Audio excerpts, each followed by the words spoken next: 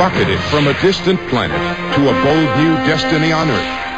Found by a Kansas family and raised as Clark Kent, he learned he possessed the strength of steel, the speed of light, and the desire to help all mankind.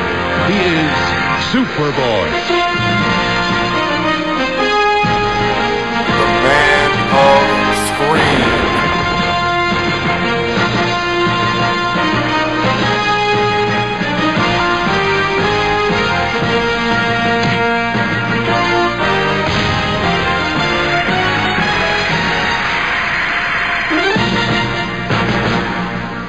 Hey everybody, welcome to episode 193 of the Man Screen Podcast. I am your host, Mike Zumo, and on this episode, we'll be covering my penultimate episode covering Season 3 of the Salkind-produced Adventures of Superboy, the television series which ran from 1988 until 1992. This week out, episodes 23 and 24, A Wish for Armageddon, and Standoff, two what I thought were memorable episodes for this season. Although I didn't remember Wish for Armageddon as well as I do Standoff, or did rather, now that I've seen both of them. The first one sees Superboy kind of get tricked into making a bad deal, and the second has Clark and the Bureau staff kind of stuck in a hostage situation in a little bar. So we've got that to look forward to this week. Before I get to that, feedback to address. Feedback here is from Dave McElvenney. Dave is writing in on episode 182, and Dave writes, "Greetings, Mike. First, I'd like to express my appreciation to Scott Brown for sending email to the show. I always enjoy hearing other fans engaging with the podcast. It makes it feel more like a conversation, and I hope that we hear more from him in the future.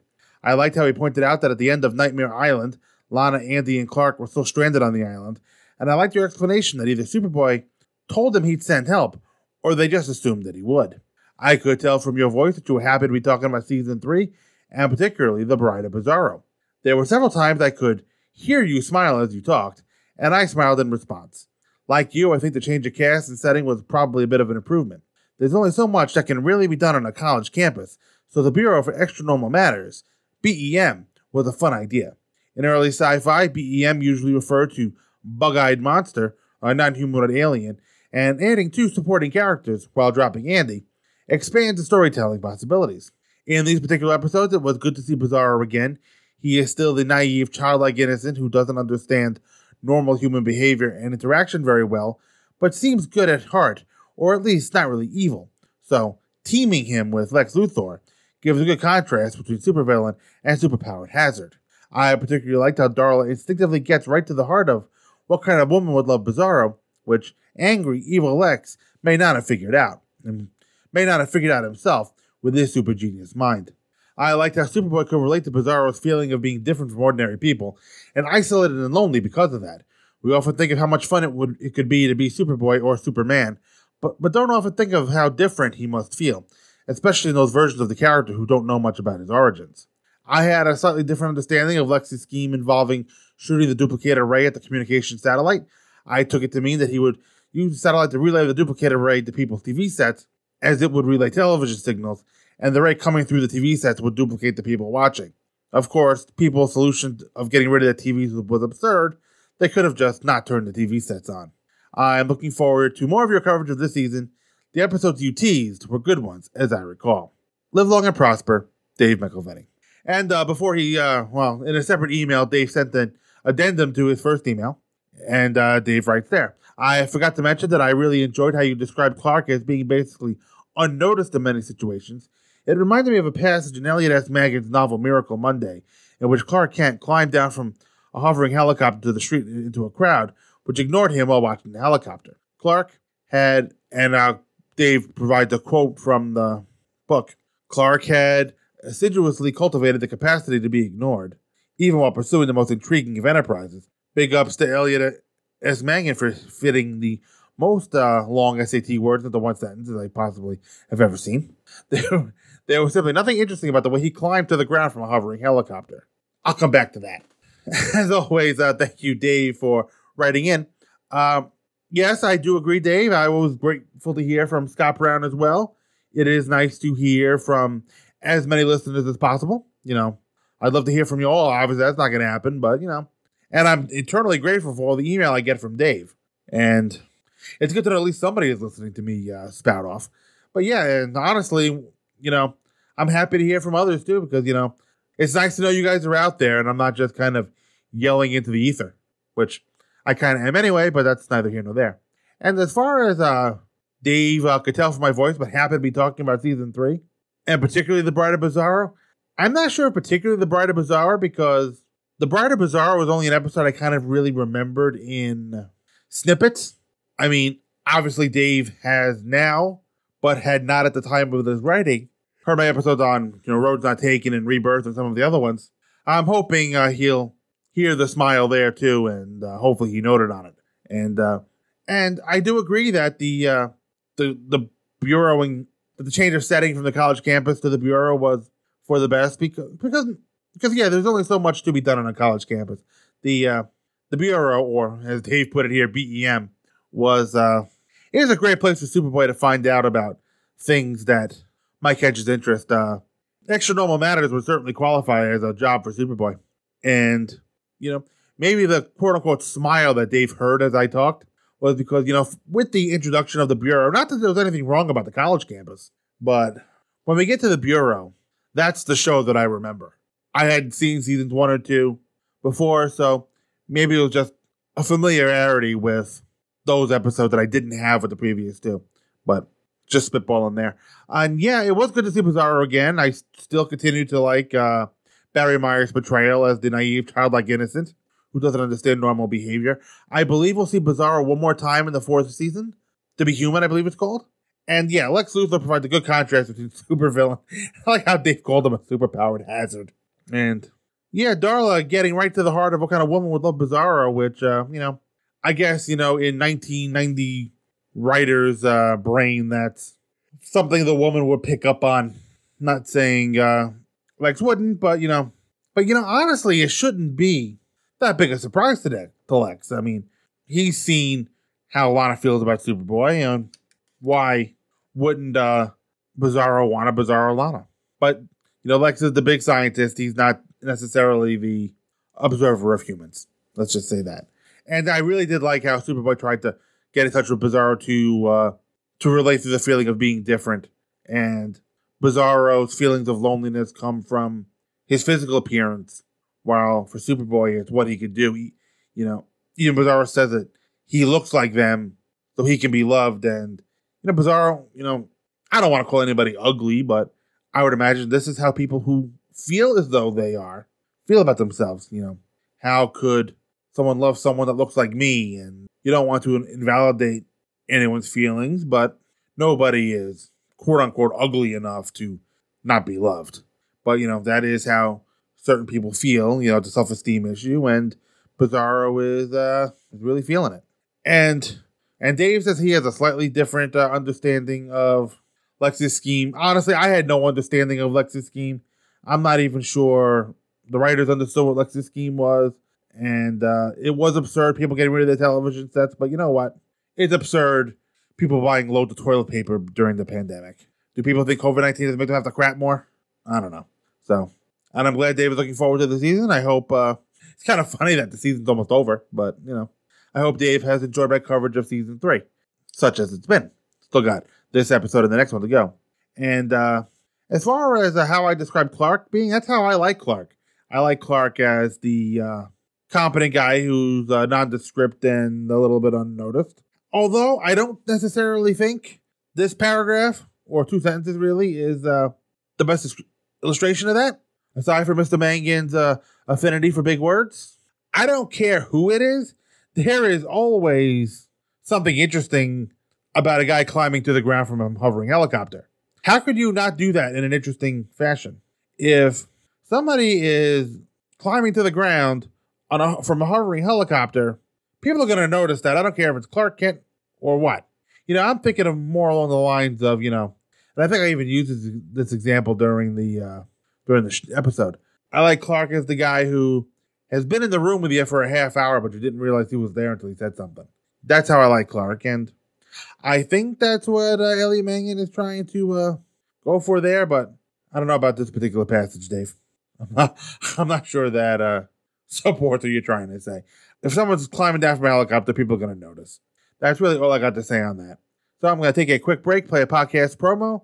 When I come back, a wish for Armageddon. Hang around, folks. Love him or hate him, everybody's got something to say about John Byrne. He ruined the X-Men when he left. That John Byrne, he's a sexist pig. The only thing bigger than John Byrne's ego is... Oh, wait, there isn't anything bigger than John Byrne's ego. John Byrne, he just draws the greatest butt on Superman. It looks so good. John Byrne is the greatest artist I've ever seen. Wait, who is he? John Byrne's 1986 Man of Steel series gave us the core reimagining of Superman that is still with us today. Third Degree Byrne, a podcast about all things John Byrne. The good, the bad, and the legendary. Join Tim Elliott and Brian Hughes as they look over the nearly 5 decades body of work of one of the most influential comic book creators in the last 50 years. Third Degree Byrne can be found at twotruefreaks.com and on iTunes. I got a question, though. I just am curious. Why doesn't Green Lantern have any junk?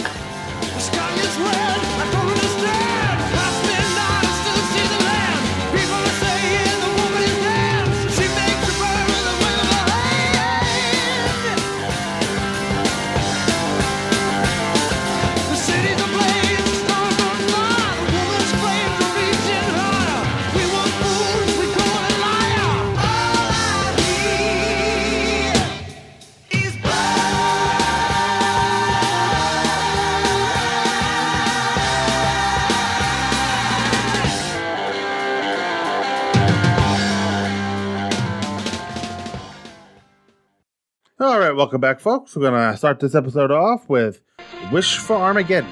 This is episode 23 of Season 3. Original broadcast date was May 4th, 1991. Directed by Robert Weimer. And written by Superboy himself, Gerard Christopher. Guest cast included Robert Miano as Garrett Waters, Mark McCauley as Lee Woods, Peter Palmer as the president, Galina Jovovich as the Russian officer, Rebecca Staples as the tortured woman, Walter Hook as Anatoly, Louis Kroom as the judge, Frank Hillenberg as Dave, Angie McKnight as the waitress, Peggy O'Neill as the wife, Craig Thomas as the construction worker, Scott McKenzie as the radar operator, Bob Suckler as the reporter, Jeff Breslau as Marine Colonel, and Christine Page as the doctor. And our synopsis is brought to you by TV.com. As Clark sleeps, the Russians detect an incoming missile targeted for them. They try to stop it with a counterattack, but seemingly fail. Then Clark wakes up, thinking it was a dream. When he turns on the TV and eats breakfast, he sees a news report showing when he signed a declaration for a homeless organization headed by a man named Garrett Waters. Directly following is a report of the missile attack against the Russians, creating tension between them and the United States. Clark realizes that his dream may have been real. At the bureau, Lana can tell something's wrong with Clark. He's exhausted. Clark goes to see a psychic named Lee Woods. Lee Woods? What can I do for you? It's about a friend of mine. He's been having these dreams. Everybody has dreams. What's that got to do with me? He's been seeing things in his dreams. Things that really happen later. Who sent you? I'm here on my own, but I work at the Bureau of Extranormal Matters. That's where I found out about you. You guys are like a bad cold, aren't you? You never go away. Look, I know you're psychic. You used to register your dreams and predictions with the Bureau. You're the most accurate one they ever had. Yeah, well, I don't do that anymore. Why not? I just don't, that's all. But I really need your help. This is important. Yeah, well, it was really important for 246 other people, too. A year ago, I had a dream about a plane crash. I saw everything. Airline, flight number, the dates. But I wasn't really sure. At least that's what I told myself. I was so tired of being probed and prodded and treated like I was some kind of freak that I convinced myself I wasn't really sure. So I didn't report it. That was Flight 281 out of Dayton, remember?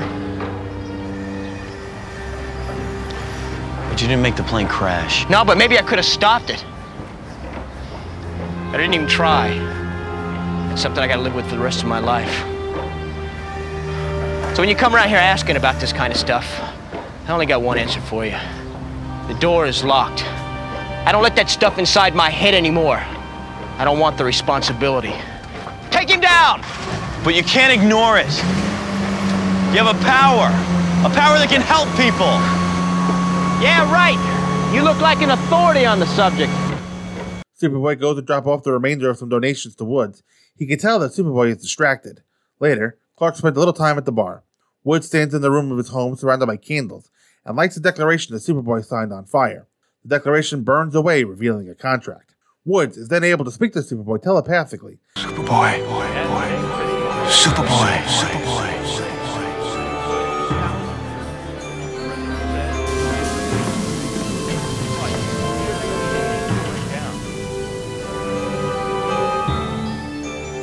Superboy, can you hear me? Now just relax and do everything I tell you. See how easy it is? Every step toward Armageddon gets easier and easier. Now listen carefully.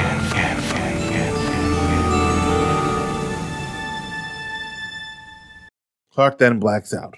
Later, he wakes up to the waitress telling him that he'd been gone for 2 hours. The news is talking about a burst oil line in Russia. Then Clark flashes of himself breaking it. He then gets nervous and leaves. The waitress sees oily footprints that he left on the floor. As Wood sleeps, he dreams that Waters is about to kill one.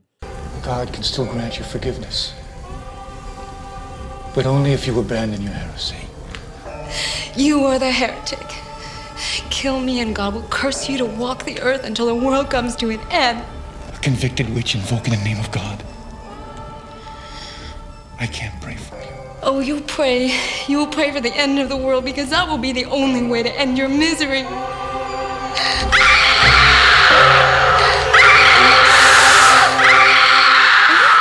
you all right? Superboy is visiting with the president, who wants to smooth things over with the Russians. I'm going to be perfectly frank. We could be in a nuclear war by the end of the week. I went through the whole campaign never thinking once that I might be the one who presses the button. What can I do, Mr. President? I'm going to talk to the Russians. Try to convince the Premier we're not the ones responsible for these incidents. I won't be too believable if something should happen to him while he's here. You want me to protect him? I'm not sure that I'm the one for the job. At least not right now. Funny. That's how I've been feeling about myself lately. But I'm stuck with it. And if I have anything to say about it, so are you. Woods is working at his job site when he envisions a concurrent conversation between Superboy and Waters. Eternal life.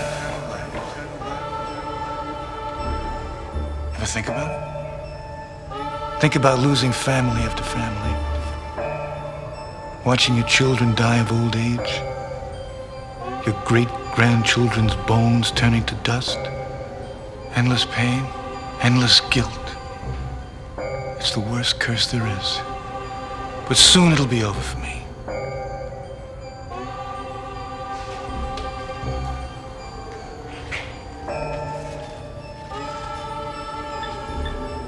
It's a time bomb. I want you to put it in the Premier's hotel room. Set it so it detonates after you're gone. The Soviets will blame the Americans will blame the Soviets, and it'll be Armageddon at last. The end of the world. The end of me.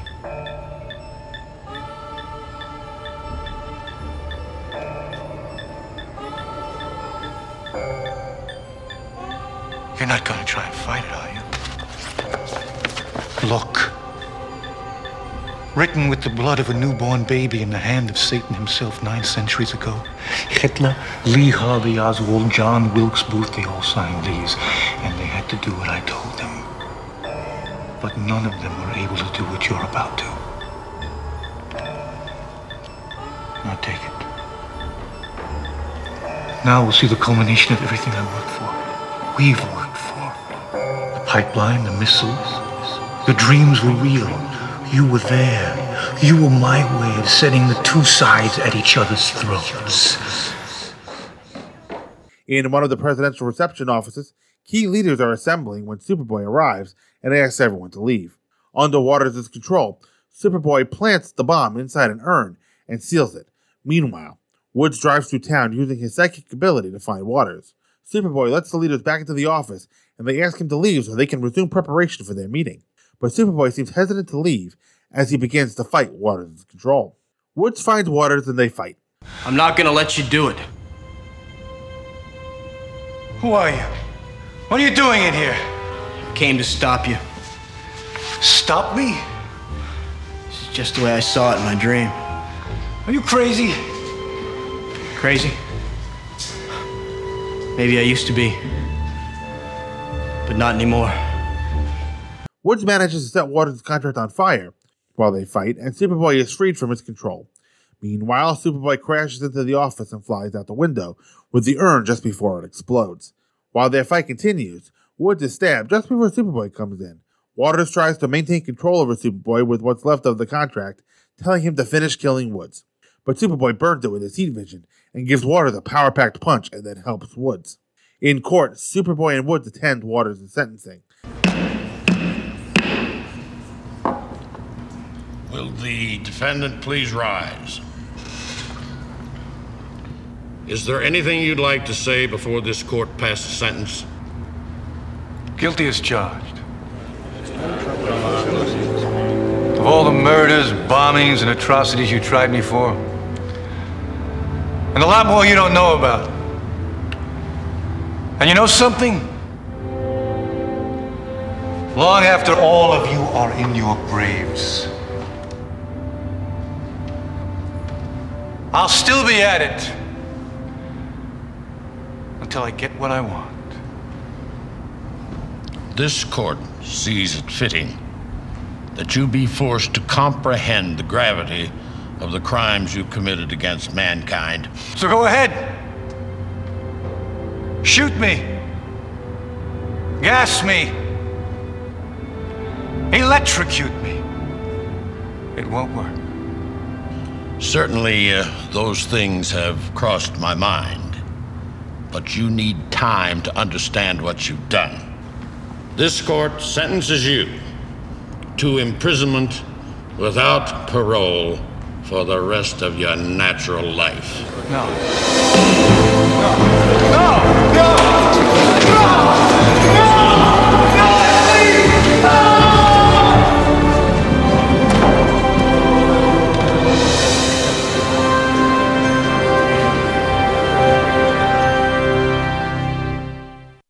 All right. So, like I said, there were a few things that I remembered offhand about this episode. And honestly, I didn't actually remember them until I started seeing them again. Like, the one thing I remembered was the contract. Although I probably hadn't thought about it since 1991. As soon as I kind of saw the contract on the wall there, it started to come back to me about how Waters would burn the contract to bring Superboy under his control. And again, because this episode is only 22 or so minutes, even like 20, even less than that, really, more like 20 or 21, there's not really a lot of time for the episode to mess around. So it starts with Superboy already having signed the contract with Waters. And when this episode starts, we're already into it, with Clark tossing and turning and then getting up out of bed. And we really don't see what's affecting him at all, because his dream, him tossing and turning in the bed, kind of pretty much fades to the Russians looking at the radar, and whatever they're tracking, they think it's a missile because it's moving at Mach 8, about 8 times the speed of sound. Only a missile can move that fast, other than Superboy, of course. And this woman who's apparently in command, she thinks it's the Americans, and being that this episode was probably written before the fall of the Soviet Union, it happened sometime in 1991. I don't remember at what point in the year, though. At least not without looking it up, but either way, if this was written in, say, 1990, still be considered the Soviets. And we're getting a POV shot of whatever's ascending, and then it seems to turn away, and Clark wakes up. So, you're starting off with this episode kind of thinking to yourself, curiouser and curiouser, what's going on here? Although I did notice that Clark got a new alarm clock to replace the one that he smashed in A Day in the Double Life. And this is when we get some of the exposition through this news report that Clark is watching first thing in the morning. Apparently, 2 weeks earlier, Superboy signed a Declaration of Principles, basically under the guise of some kind of homeless outreach program. The declaration that Superboy signed was supposed to be, at least he thought it was, kind of this pledge that all homeless people will get equal assistance. And since the description of the episode says something about Superboy unwittingly signing a contract, there it is. And when Clark gets to the Bureau, he hears about what happened in the Soviet Union, and all of a sudden his dream is coming back to him. And now Lana notices something is wrong with Clark, and she knows he can't sleep. So obviously this is something that he has told her about, that he's been having trouble sleeping lately. And somehow she can tell from looking at him that he's not sleeping. Now, Superboy is Kryptonian. One, does he need sleep? And two, I kind of wonder how that would manifest on him physically.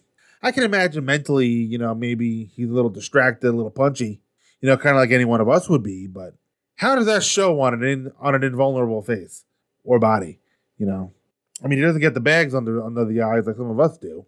Just one of those things. I guess maybe Lana knows him so well that she can tell us something different about him. I mean, maybe the way he's carrying himself or something. I don't know. So anyway, Clark goes to see Lee Woods, and this is a guy that we've never seen before, but who apparently used to file his psychic dreams with the Bureau, and apparently he stopped. Maybe his dreams weren't coming true. I don't know. Again, this is another one of those things that we're hearing about for the first time, so we have no way to know whether the Woods is fake or real, but it's clear that Clark believes in it, at the very least. Apparently, Woods stopped reporting his dreams after he didn't report a dream about a plane crash that came true. So it's through guilt that has stopped him from using his powers. And Clark wants to learn about this because he thinks he's having prophetic dreams. What he's not realizing at this point in time is that he's actually doing the events that he's dreaming about. He kind of has this hazy memory of what happens to him when he's under Waters' control. So now Superboy is bringing out donations to Mr. Waters, and the contract is up there, signed up on the wall, and even Waters can tell something is off about Superboy. And there's plenty creepy about this act about Mr. Waters. Played by Robert Miano. I thought I'd seen him somewhere, but he's had a lot of acting gigs. He's definitely a character actor. But I hadn't come across anything that I'd remember enough that it would have made an impression on me. I mean, he appeared in an episode of Deep Space Nine, but I don't even remember that particular episode, to the point where I didn't even write it down. So now Clark goes into a restaurant, the same restaurant that we always go into, and now here is Waters with Superboy's contract, and he pulls it off the wall, holds it over the candles, and burns the fake text off of it, and it reveals that Superboy made a deal with the devil unknowingly. And I wonder what happens, because Superboy has acted under Waters' control before. Does the fake contract come back and cover up the evil one? Because it seems like he has to do this all the time. So anyway, it burns off the fake text, and it reveals Superboy made, I don't know if this is a deal with the devil. It does say Satan is on there, but the episode clearly shows that Waters is not the devil, just somebody who's cursed to walk the earth till Armageddon. So he's trying to do what he's trying to do, basically so he can die. And he gives the next order, which he believes will help take the steps toward that Armageddon. So here is Clark at the restaurant, waking up. He had left the restaurant for 2 hours and thought he was sleeping the whole time. One, no restaurant would let him sleep at a table for 2 hours. They need that table for other customers. And apparently Clark bought a juice and ran off. So this waitress was very scared that he did a dine and dash type thing. But to make up for it, Clark gives her a large tip. I think he just hands it floated her a 10. But, I guess in 1991, that's a pretty big deal. Just for a juice at least. And Clark is bothered by what's going on. And apparently he didn't change into a Superboy costume to rip the oil pipeline, as there is oil on his shoes. And when we saw kind of like the flash of him ripping into the oil pipeline, you can see it's clearly his Clark Kent shirt, not his Superboy costume. So interesting. So now we see Woods at home. He and his wife, they're sleeping, and Woods is having dreams, it looks like. And at first I thought that maybe Waters had some kind of power over Woods as well, and that was giving him his psychic dreams. But Then it became a little bit clear that he's dreaming about Waters, who apparently is killing somebody who knows that either he was the devil or killing her brought on a curse. Apparently the synopsis says it happened 900 years ago, so I guess we'll just go with that. Maybe somebody said it in an episode and I missed it. That sometimes happens when I'm taking notes, and then I hear things when I listen back to clips when I'm doing the editing, which really annoyed me when I edited the episode where I covered Body Swap, where Lex mentioned that the Professor Denand worked with Professor Peterson. That was a cool reference that I wish I'd gotten out of that episode, and now I'm giving it to you here. Although, if you listen to that episode, you did hear the clip because I did put that in the episode, so there you go. And Woods is even denying to his wife that he doesn't have those dreams anymore, but she knows that he is, and he's not going to be able to hide from it forever. You can't waste any screen time on things that don't matter. So, I mean, you can't even do that in a 2-hour movie, really. But especially in a 22-minute episode, if your story only has 22 minutes, you don't have time to mess around. So, you're spending all this time with Woods because he's going to figure into the final act of this story. So, the President of the United States is talking to the Russians to try to avert nuclear war now, because continuing to live is a good thing. And he wants Superboy to protect the Premier, because the regular Secret Service isn't good enough? I don't know. So, Woods is continuing to dream about Waters giving Superboy an assignment to kill the Premier and bring about nuclear war and end the world. Like I said, if the world ends, that's the only way Waters can die. And apparently we're going to learn that Waters was at some point in control of guys like Hitler and John Wilkes Booth. Apparently they didn't get him what he wanted, but he must have seen in Superboy's abilities a way to get that. So Woods is seeing the truth, and he knows that he's going to have to do something about this because Superboy has to be gotten out of Waters' control. So Superboy comes into this room where they're going to have their talks, asks everyone to leave because he needs total silence to listen for electromagnetic activity.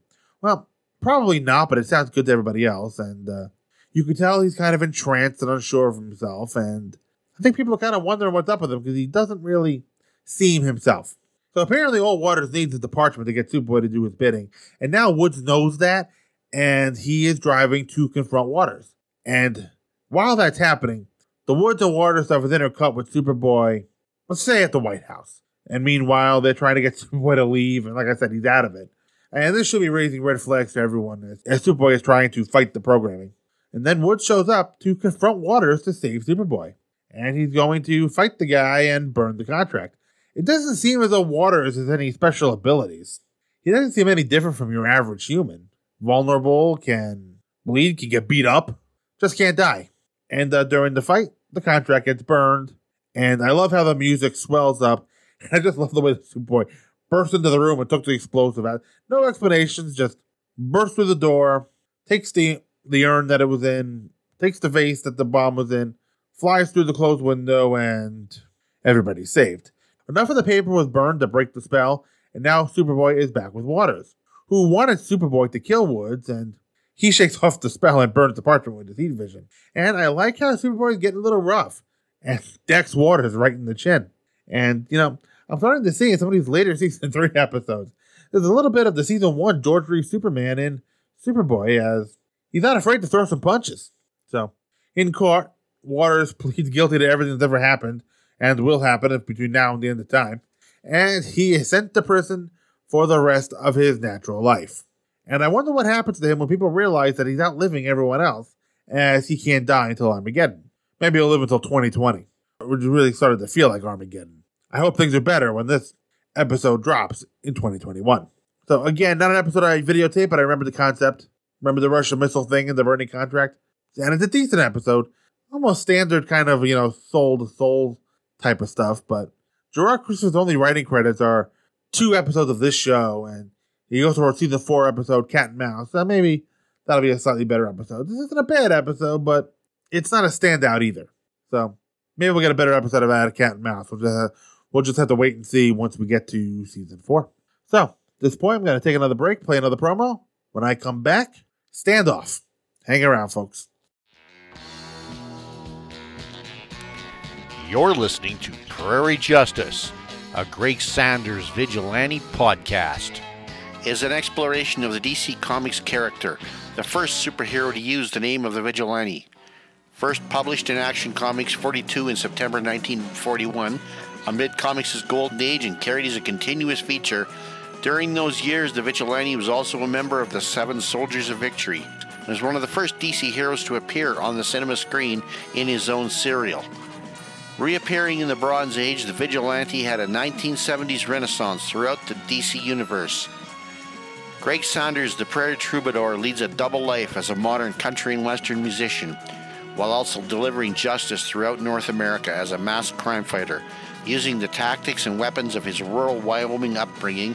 With his friends Billy Gunn and Stuff Leong, many a nefarious scheme was foiled with 6 guns, ingenuity, a motorcycle, and a twirling lariat.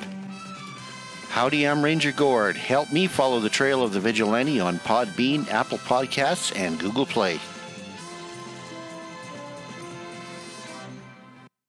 All right, welcome back, folks. We're going to finish this episode off with Standoff. Original broadcast date, May 11th, 1991. Episode 24 of Season 5. Directed by John Hunick. Written by Joseph Gunn. Guest cast included Tom Schuster as Perkins, Philip J. Celia as Cooper, Francis Peach as Fran, Barry Cutler as Doug, Ellen Landers as the cop, Shari Doolittle as the Screaming Woman, James R. Green as the bartender, Ralph Wilcox as Sergeant Barker, Lou Bedford as Lieutenant Riley, and Bob Sokler as the reporter. And our synopsis is brought to you by TV.com. The Bureau staff is at the bar celebrating the departure of Fran, one of its longtime employees, as the news broadcast reports 2 escaped convicts. One of the convicts is sitting at the bar and suddenly panics and pulls a gun on everyone. Clark sneaks to a back room and tries to change Superboy, but the second man is hiding in the darkness and stops him. The 2 men decide to wait out the cops in the bar, and then there's a knock at the door. Matt is told to answer the door, and the cop waiting outside wants to check the place out for the convicts. With the door partially open, Matt is trying to hold him off while Clark gets everyone to sing. Evening, officer. Evening. Why is the door locked?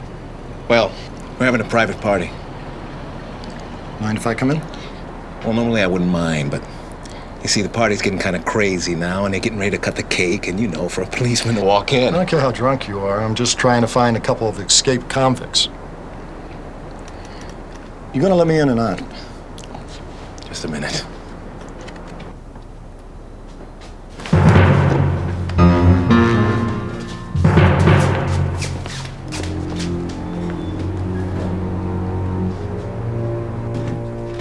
For she's a jolly good fellow, for she's a jolly good fellow, for she's a jolly good fellow, which nobody can deny. See? How do I? Well, look, don't you need some kind of warrant? Warrant? Well, I mean, this is a private business. It's my understanding that law officers can't enter any private establishment without some kind of appropriate document signed by a judge. All I want to do is just look.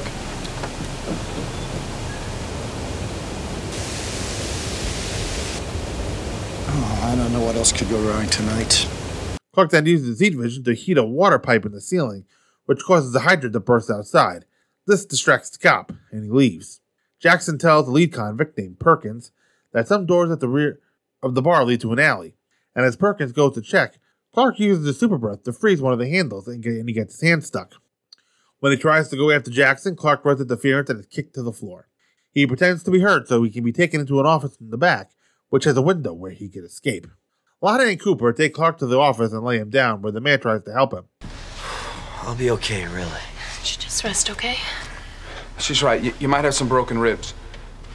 I was a medic in the service. I have no pain, really. If you say so. Wait! You're not like your friend. He's not my friend. You're different from him. That's not what the law says. Please, just leave the phone here. What are you, crazy? You'll call the cops. Yeah, I would. Because I don't want to see anyone get hurt. No one's gonna get hurt. Well, if you haven't noticed, your friend's a little psychotic. We'll tell the police you cooperated. Right. Next thing you're gonna say is that I should trust you. The only way to get out of here. My lawyer said I should trust him. So did the judge and the DA. They all used that word. And I got 6 years for being in the wrong place at the wrong time. And for being stupid enough to trust people. Oh. Lana, I could use a little rest. Would you mind going back inside? Clark, this is our chance to get the police. And besides, you might have internal injuries. I'm not gonna let you on my sight for 2 seconds. Out of the bar, Fran tries to convince Matt that they could all gang up on the convicts. We could rush them. What are you talking about? We've got to. Who knows what they're gonna do to us? Just sit tight, okay? We can take them. It's worth a try. Not if somebody gets killed. I can't believe you. Maybe somebody else will have the guts. In the office, Lana's trying to break through the bars on the window to no avail. Clark tries again to get Lana to leave so he can change, but she won't. So he sets the trash pail on fire with his heat vision and directs her to an extinguisher at the bar. While she's gone, he's about to break through the bars on the window, until she and Perkins return and find him standing. He tries to get Clark to leave so he can be alone to take advantage of Lana, but his accomplice yells back that there are cops outside. As Perkins goes to the front of the bar, Fran tries to make a run for it but is caught. He tells Matt to answer the door again and tell him that all is okay. Fran bites Perkins' hand and screams when he tries to shoot her, but Clark jumps in the way and catches the bullet. The cop storms in and gets shot in the shoulder and then runs back out. As backup arrives outside, Perkins takes Clark out and uses him for ransom in return. Go ahead. Start shooting. Come on. First one going down's gonna be this kid.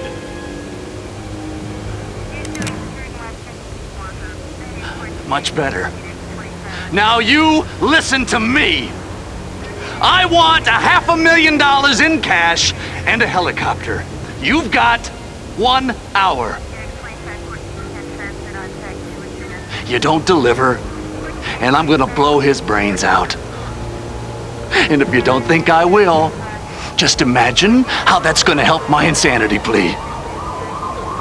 So get me what I want, or you're going to be real surprised. Back inside, Perkins is really edgy while waiting for the cops to contact him about his demands. Outside, a police lieutenant arrives and talks to the sergeant, who took Perkins' ransom request. Look, I need the money out here within the next 15 minutes, all right? Just do it! Barker, how come they haven't got that hydrant fixed yet? The utility guys won't come out, Lieutenant. Something about not wanting to get their heads blown off. All right, what's the situation inside? It's Perkins and Cooper, all right. They've got about 10 hostages in there. I've been negotiating with them. Negotiating? That's not our policy. Lieutenant, these men are killers. All the more reason, Barker. Just let me keep talking to them, all right? No! Lieutenant, they're expecting a call from me. Are they? Well, maybe a call isn't such a bad idea. Inside, Clark tries to talk to the accomplice into giving up once again. It's not too late. I'm in too deep. No, you're not yet. But you will be if he tries to kill me.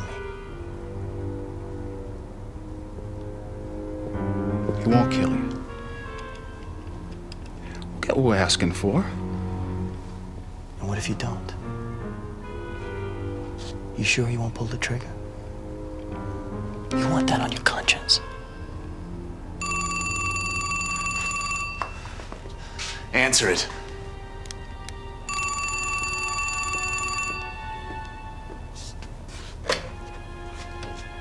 We need a little more time to put the money together. They need more time. How much time? How much more? Not a lot. Most of the money is already assembled. Not a lot.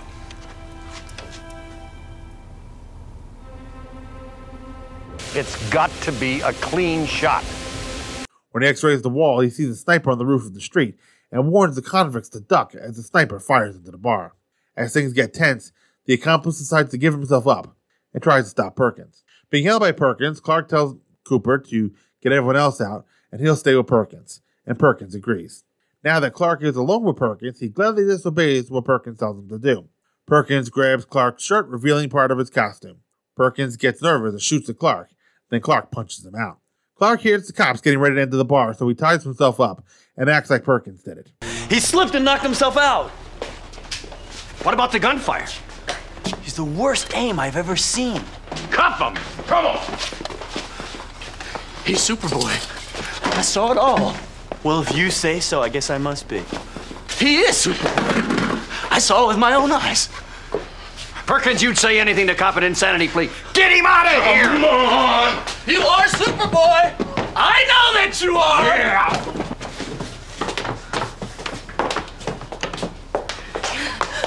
Oh, Clark! Are you all right? Yeah, I'm okay. But would somebody untie me?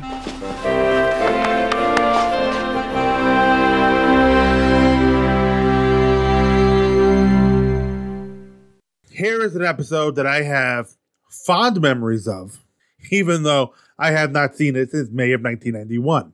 But always an episode I remembered very well. It's the kind of story that stands out. You only see a handful of times Superman or Superboy locked up in a situation where he can't change. We will see this again in the first season of Lois and Clark in the episode Fly Hard, which, funny story, I didn't realize then was kind of a spoof on Die Hard with Bruce Willis.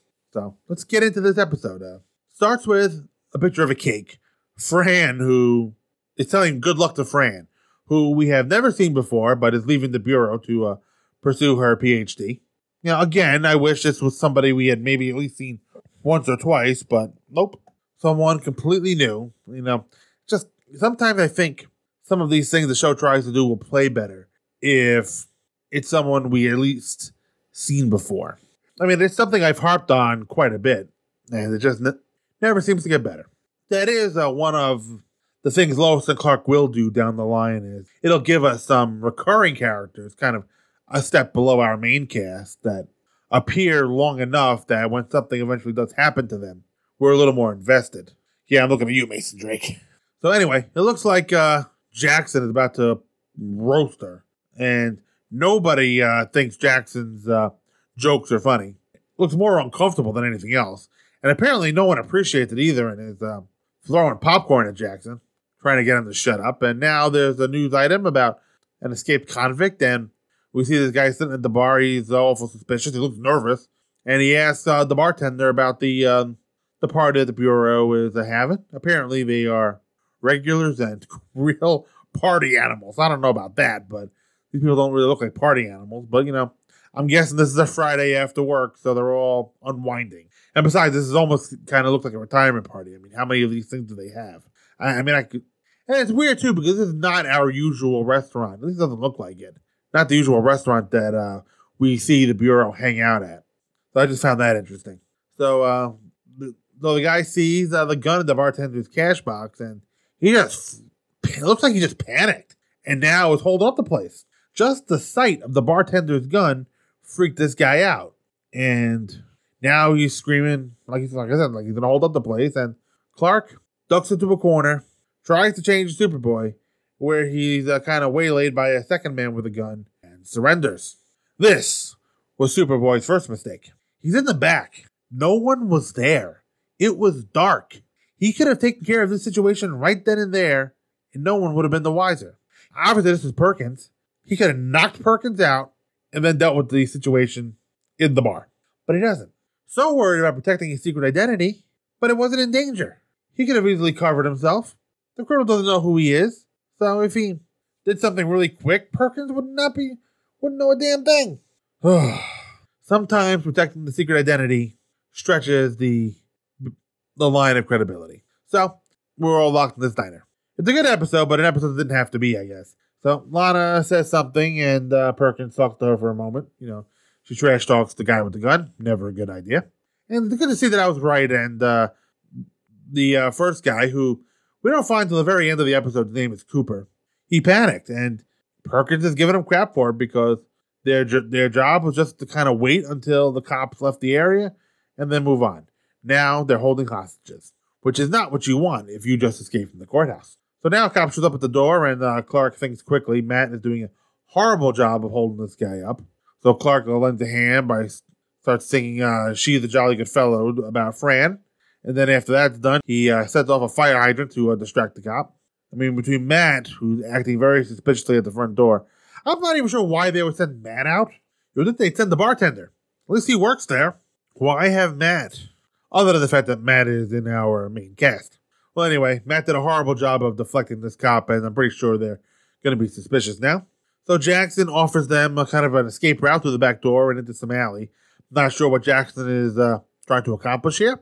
I am less sure of what Clark is trying to accomplish, because Perkins' hand gets really cold, and because Clark uses freeze breath on it. And angry, Perkins is about to shoot Jackson, and Clark intervenes and lets the bad guys think they kicked the crap out of him. It's all part of Clark's plan to have them take him somewhere where he can be alone, so he can escape and change the Superboy. Again, he was alone with Perkins. He could have not just knocked Perkins out and changed the Superboy, and we wouldn't have needed to have this episode. And I hate thinking like that because I do like this episode, but now it's just kind of tainted by the fact that this didn't have to be. So Clark does a good job of faking injury and asks to be taken to the office to lie down because he sees the window, and it has bars on it to, I guess, keep the riffraff out. Now Lana is trying to appeal to Cooper's good nature because he says, he kind of tells us a little bit of a sob story about how he got 6 years of being in the wrong place at the wrong time, but she doesn't appeal to him enough to let him leave the phone. And Lana won't leave Clark. Again, she can't break the bars. I mean, Clark is trying to get her to leave so he can do it, but, she's giving him grief about her wanting to leave, pointing out to the fact that Clark could have internal injuries. Well, if he does, Lana, what are you going to do for him? Just let him rest. Meanwhile, Fran, who's pissed about her retirement party being disrupted, wants to rush the attackers. And she's mad that Matt doesn't want to risk anyone's life. And I can see where Matt's coming from. The problem is, the predicament they're in is if the longer they're in there, the less chance they have of getting out. I mean, but Matt's thinking that if we wait, we may not die. But you know what? If they rush the attackers, and let's face it, this is not a group of star athletes here. This is a mix of older people like Jackson and Fran, middle-aged folks. These are not athletes. And if they rush Perkins and Cooper, there's a good chance a couple of them are not going to survive. And I can understand Matt not wanting to risk anyone's life. Meanwhile, Perkins in the back wants to be alone with Lana in the back room so he can get all rapey. But Clark stands up to him, and he stands up to Perkins quite a bit here. And I do think in this instance, Clark would have blown his identity to save Lana. Oh, fine. That he might do it for. He wouldn't do it alone in the back room with Perkins at the beginning or in the dark when he could have solved this whole problem.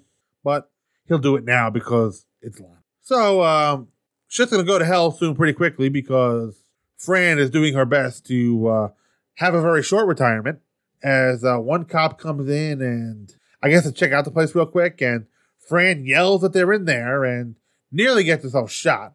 Clark dives and catches the 2 bullets, and Jackson kind of takes him to task because he could have been killed, but Clark makes a comment about having been an Eagle Scout and puts the bullets in his pocket. I'm not sure what being an Eagle Scout has to do with getting himself shot, but I guess they're just assuming Perkins missed. I don't actually think he showed the bullets to anyone, and I seem to recall that he did when I watched it in 1991, but I guess just the shot of Clark's hand with the bullets, putting them in his pocket, is so we can see that he caught them. Not that there was any surprise, because we saw him do it. He caught one on the dive, another one kind of behind his back, so I guess this will fit in later with Clark's he has the worst aim I've ever seen comment. So now Perkins wants $500,000 on a chopper, and as time passes in the bar, Perkins isn't getting impatient. And apparently, no one has fixed that fire hydrant either, which the lieutenant points out when he arrives, kind of demanding to know why the fire hydrant is all spewing water all over the place. And basically, the utility guys don't want to get their heads blown off to fix a fire hydrant. Understandable. So now the lieutenant is going to take charge, and like I said, this is when we learned that the second convict's name is Cooper. And now Clark wants to appeal to Cooper. But at this point, Cooper is in too deep. Honestly, Cooper was in too deep from the moment he panicked. So apparently now the lieutenant is not messing around. He's got a sniper plan that he's going to put a bullet in someone's head, and preferably Perkins. And Clark overhears the radio call and saves at least Perkins, maybe Cooper too. And that just sets Perkins off something awful. And even though the shot ends up missing, and this sets Cooper off too, in a different direction. Cooper has had enough, and I'm not sure he's not doing this because he wants to save the day. I mean, he doesn't want to go back to jail, but he's willing to go back to jail so he doesn't have to kill somebody. This is the part where we learn that, at the very least, Cooper is not a killer. I have no doubt that Perkins would kill anybody who is in his way, but I guess Perkins realizing he really only needs one hostage. He lets Cooper take out the remaining hostages, and I remember this ending well. Very memorable, as Clark's shirt comes open and there's the big S. Even before that, once everybody else is out, Clark is not quite Superboy yet, but he's mouthing off to Perkins, and you kind of know he's going to do something. I don't know what, because if he was going to do anything, you'd think he'd have done it at the beginning, when he had the opportunity in the dark room with Perkins at the beginning. Again, I keep harping on this, but he could have changed and solved this problem a lot sooner. So, like I said, Clark's shirt comes open. There's the S. Perkins gets off a shot, and he knocks out Perkins. And now, needing to cover his own ass, Clark ties himself to a chair and says that Perkins slipped and knocked himself out.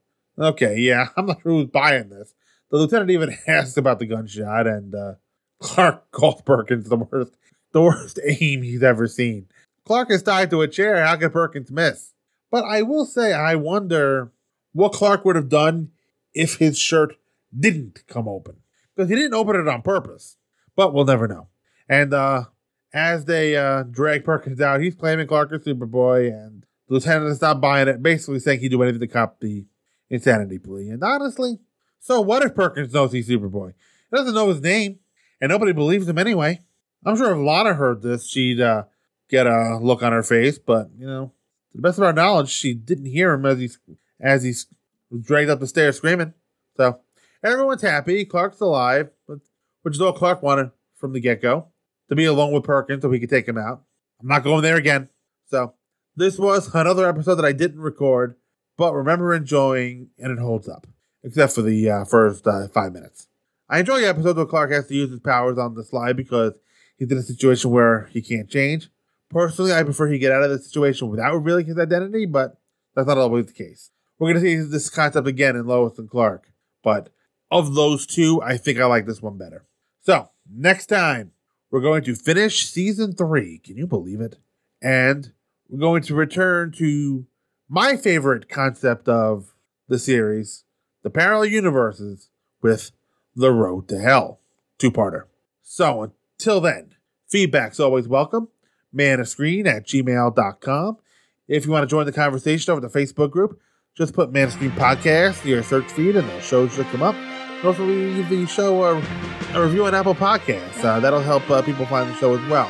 And you can find the show on Twitter at Man of Screencast. Until next time, folks, we're all on the same team. Good night.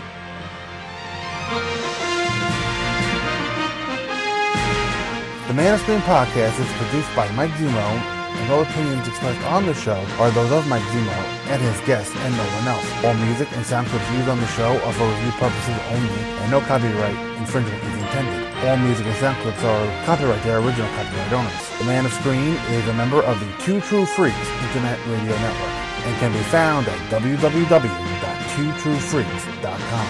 Email to this show can be sent to manofscreen@gmail.com. And you can also leave the show a review on iTunes. That will help others find the show. Thank you for listening to the Man of Screen Podcast.